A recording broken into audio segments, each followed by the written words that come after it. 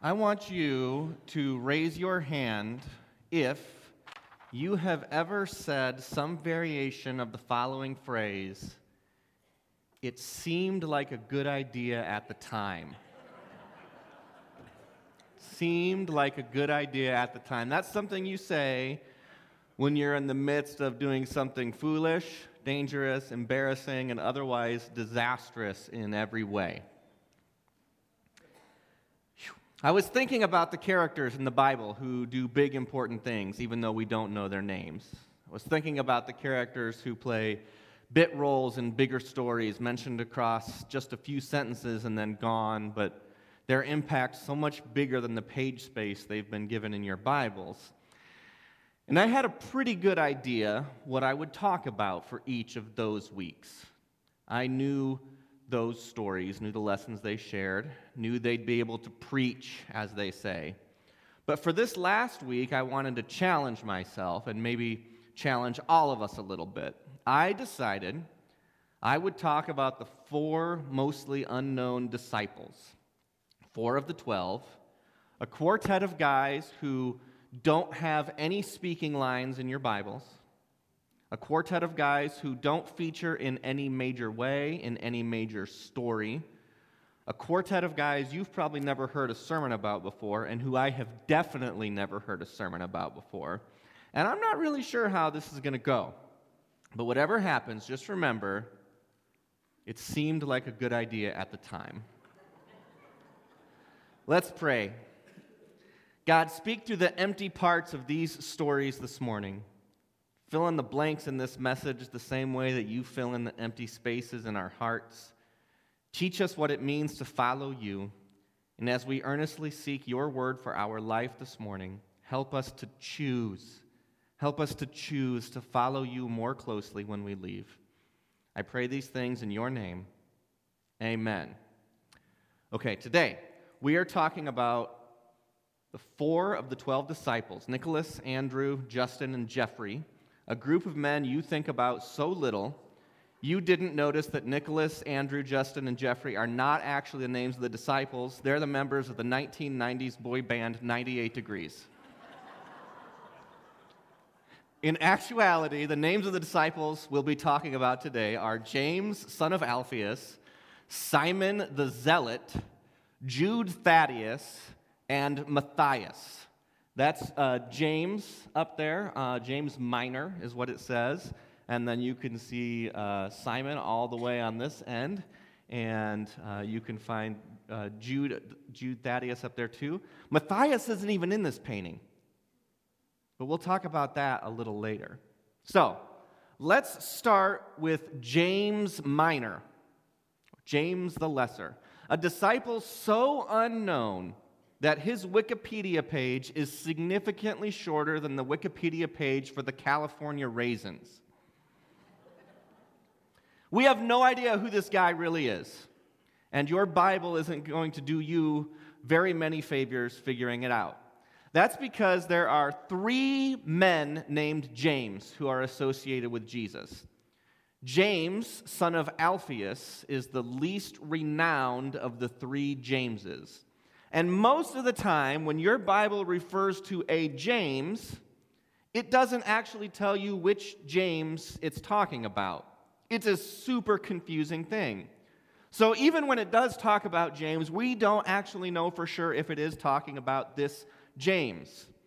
This is why James got himself the following nicknames: James the Lesser, James the Minor, James the Little, and James the Younger.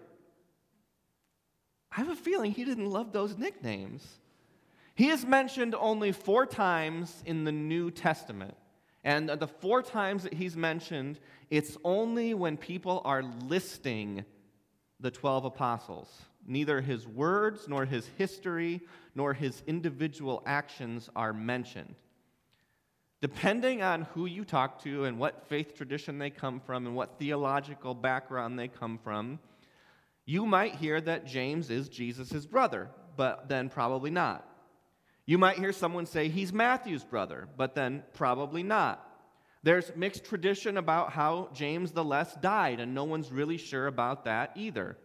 We know that James the Less was one of the 12 apostles, and we know his dad's name was Alphaeus, and that is all we really know about this guy. Then there's Simon the Zealot. We somehow know less about Simon than we do about James the Less. In fact, your Bible will use the name Simon to refer to Simon Peter way more than it will to refer to Simon the Zealot here. Simon the Zealot was from Canaan, but maybe not. Some biblical scholars, and this is really fun, some biblical scholars maintain that the word zealot is a mistranslation and that Simon was not actually a zealot, which means we don't even know if his nickname is right. Some people say he's a stepbrother of Jesus, but we don't know that either. Given all that, the only thing we can say for certain is that this dude's name was Simon. When you see artistic interpretations of Simon, he's almost always holding a gigantic lumberjack's saw, because tradition maintains that Simon was martyred for his faith in Ethiopia and that he was sawed in half vertically. Yeah, okay. That brings us to Jude Thaddeus. And don't worry, we actually know a few more things about Jude Thaddeus. For example, we know that his original name probably wasn't Jude or Thaddeus. Originally, his name was Judas. Not that one Judas, a different Judas. But you can understand why he talked to his friends and was like, hey, maybe just call me Jude from now on, you know? We know that Jude Thaddeus was present at the Pentecost. Some traditions maintain that he was the author of the book of Jude. Other traditions maintain that Jude is also a brother of Jesus. Some suggest that Jude was the bridegroom at the wedding at Cana, where Jesus did his first miracle, turning water into wine. Still, other traditions maintain that Jude and Thaddeus are actually different people. It's tough to say. Tradition maintains that this dude was martyred by an axe, and so they always paint him carrying an axe. I don't think they would love this, Craig. When they paint me after my life is over, put a smile on my face and don't make me hold the thing that I was killed with, please. The last one for today is Matthias. Matthias is the one who's not even in that painting, the famous painting of the Last Supper, and I'll tell you why. It's because Matthias wasn't one of the 12 apostles at the time of the Last Supper. His story is in the book of Acts, chapter 1. And this is after Jesus. In those days, Peter stood up among the believers and said, brothers and sisters, the scripture had to be fulfilled in which the Holy Spirit spoke long ago through David concerning Judas, who served as a guide for those who arrested Jesus. He was one of our number and shared in our ministry. Therefore, it is necessary to choose one of the men who have been with us the whole time the Lord Jesus was living among us, beginning from John's baptism to the time when Jesus was taken up from us. For one of these must become a witness with us of his resurrection. So they nominated 2 men, Joseph called Barsabas, also known as Justus, which is too many names for one person, and Matthias.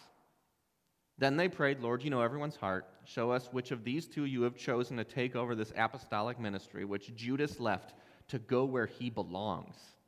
Then they cast lots, and the lot fell to Matthias, so he was added to the then 11 apostles. So, did you know that when we talk about the 12 apostles, it is more accurate to say there were 13? Judas was one for a while. Then they cast him out. They brought in Matthias. Everything your Bible tells you about Matthias is right here. He's never mentioned again. We know that he was around at least from the time of Jesus' baptism. We know that he was present at the crucifixion, that he was a witness to the resurrection. We have an idea about how he died, but I'm going to save that for you in a little bit. First, I have a few questions for you. What does it mean to be a disciple? Are you a disciple? When did you become a disciple? It's a loaded question, isn't it? Is it enough to just believe in Jesus to consider yourself a disciple? Is it enough to come to church, to pray before bed, to open your Bibles a few times a week? Our best definition for discipleship comes from the last part of Matthew chapter 28, a section of your Bible called the Great Commission.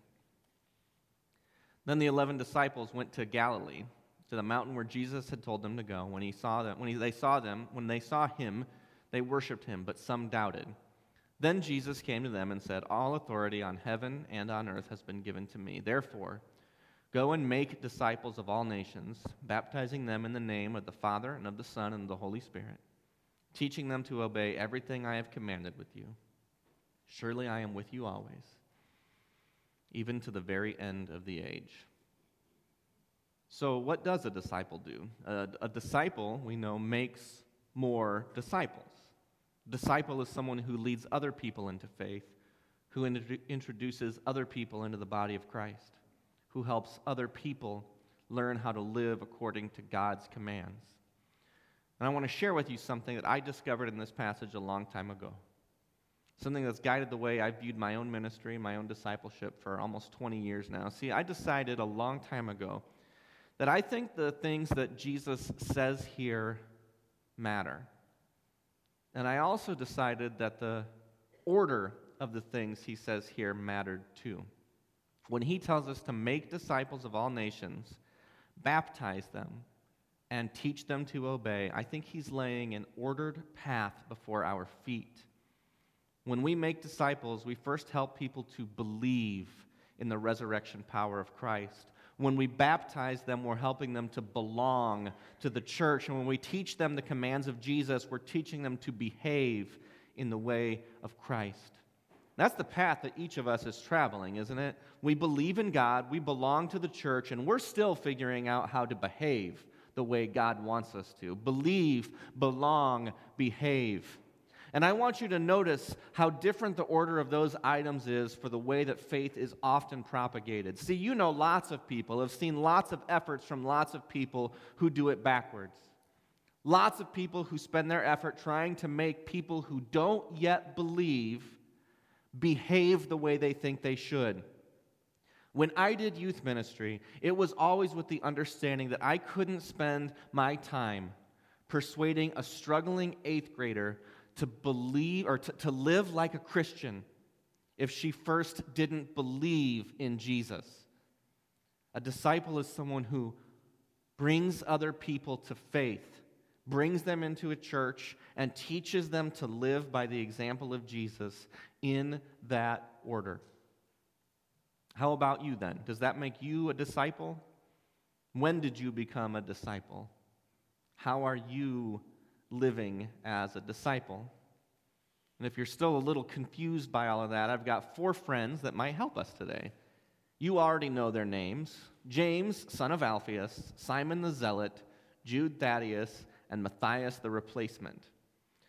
See, when I set out to write this message, I dove into extra biblical research. I consulted several times with a friend of mine who teaches the history of the first century church at Notre Dame. I wasn't lying when I said there's almost nothing we knew for certain about these 4 disciples. There's even less in your Bible, but that doesn't mean we can't be inspired by what they did with their lives and their ministries and their discipleship.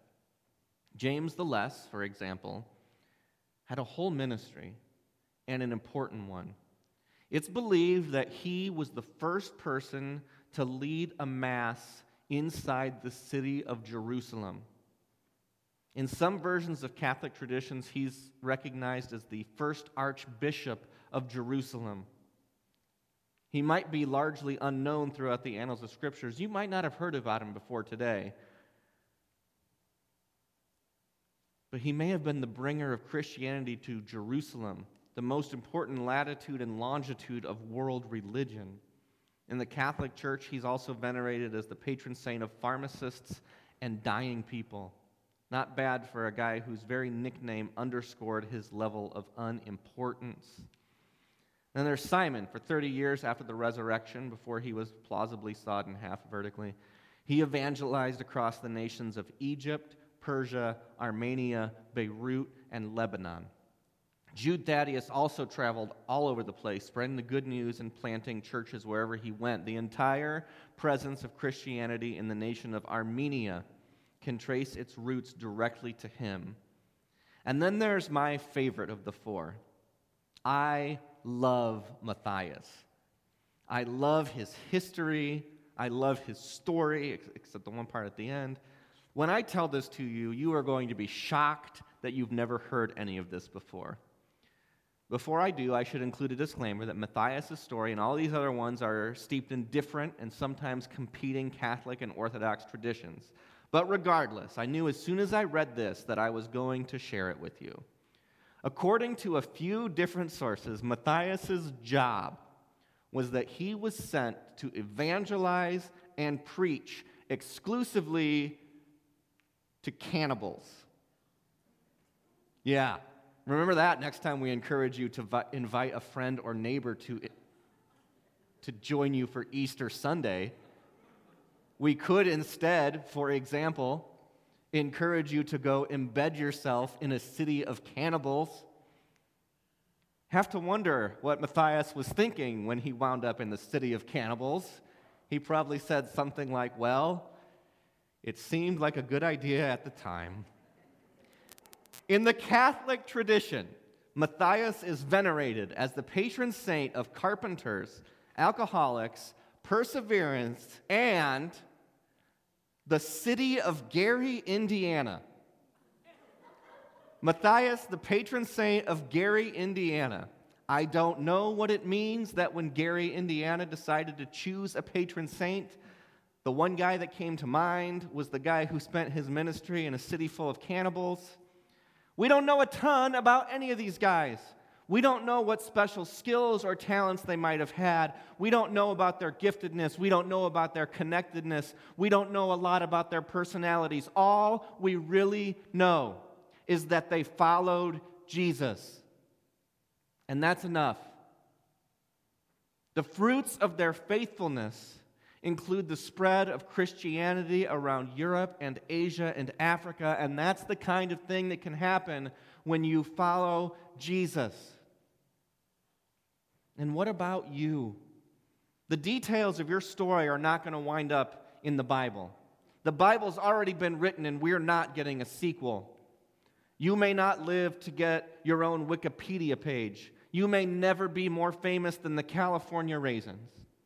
But at the moment you decide to follow Jesus, you set off a cascade of actions that will transform your life, your household, your workplace, your community, and the world.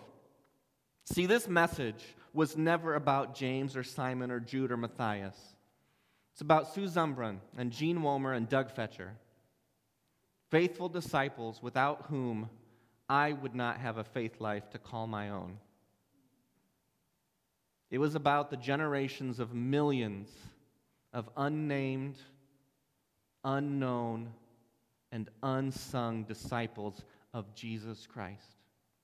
Your inclusion in this place today, this morning, is the product of the grace of Jesus and the result of an unbroken chain of disciples that spans generations, faithful people who shared the good news and passed along the faith time and again. Any one of those people could have abdicated their responsibility to faithful discipleship and, like a broken link in a centuries-old genealogy, drastically changed the way that your life is lived today, drastically changed your eternity altogether. This message was written to invite you to claim your place in the chain, to be among the great cloud of witnesses, to renew your own call to discipleship, and to ask you again to decide to follow Jesus. And you know, I've heard talk of seed planting before. And I've heard people say, well, what if one person you reaches one person who reaches one person who reaches the next Billy Graham? Wouldn't that be amazing? And it would be. But you know what? I don't need all that. And neither do you. Because if for all your effort and faithfulness and love and generosity, if for all of it, just one more person, just one more living, breathing human person with a beating heart and a God-given soul came to know the resurrection power of Jesus Christ and the promise of life eternal, for just one more person, it would all be worth it. I believe that I am in a room right now with faithful disciples. I am the proof of the truth of that statement. I believe that this room full of people is excited to live like faithful disciples, to be love, to spread love, to make famous the saving power of Christ Jesus, to send ripples throughout history, to bring God's kingdom to the broken places in our world. And if that's you this morning, will you pray with me? God, speak to our hearts and speak through our mouths. Where we find fear, sow in us bravery. Where we find struggle, sow in us joy. Where we find hate, give us love. And when we are uncertain, give us your wisdom. We are your disciples, the carriers of your promise, the givers of your grace, the promise of your inheritance. We will go now to live that way, always for you, because of who you are. Amen.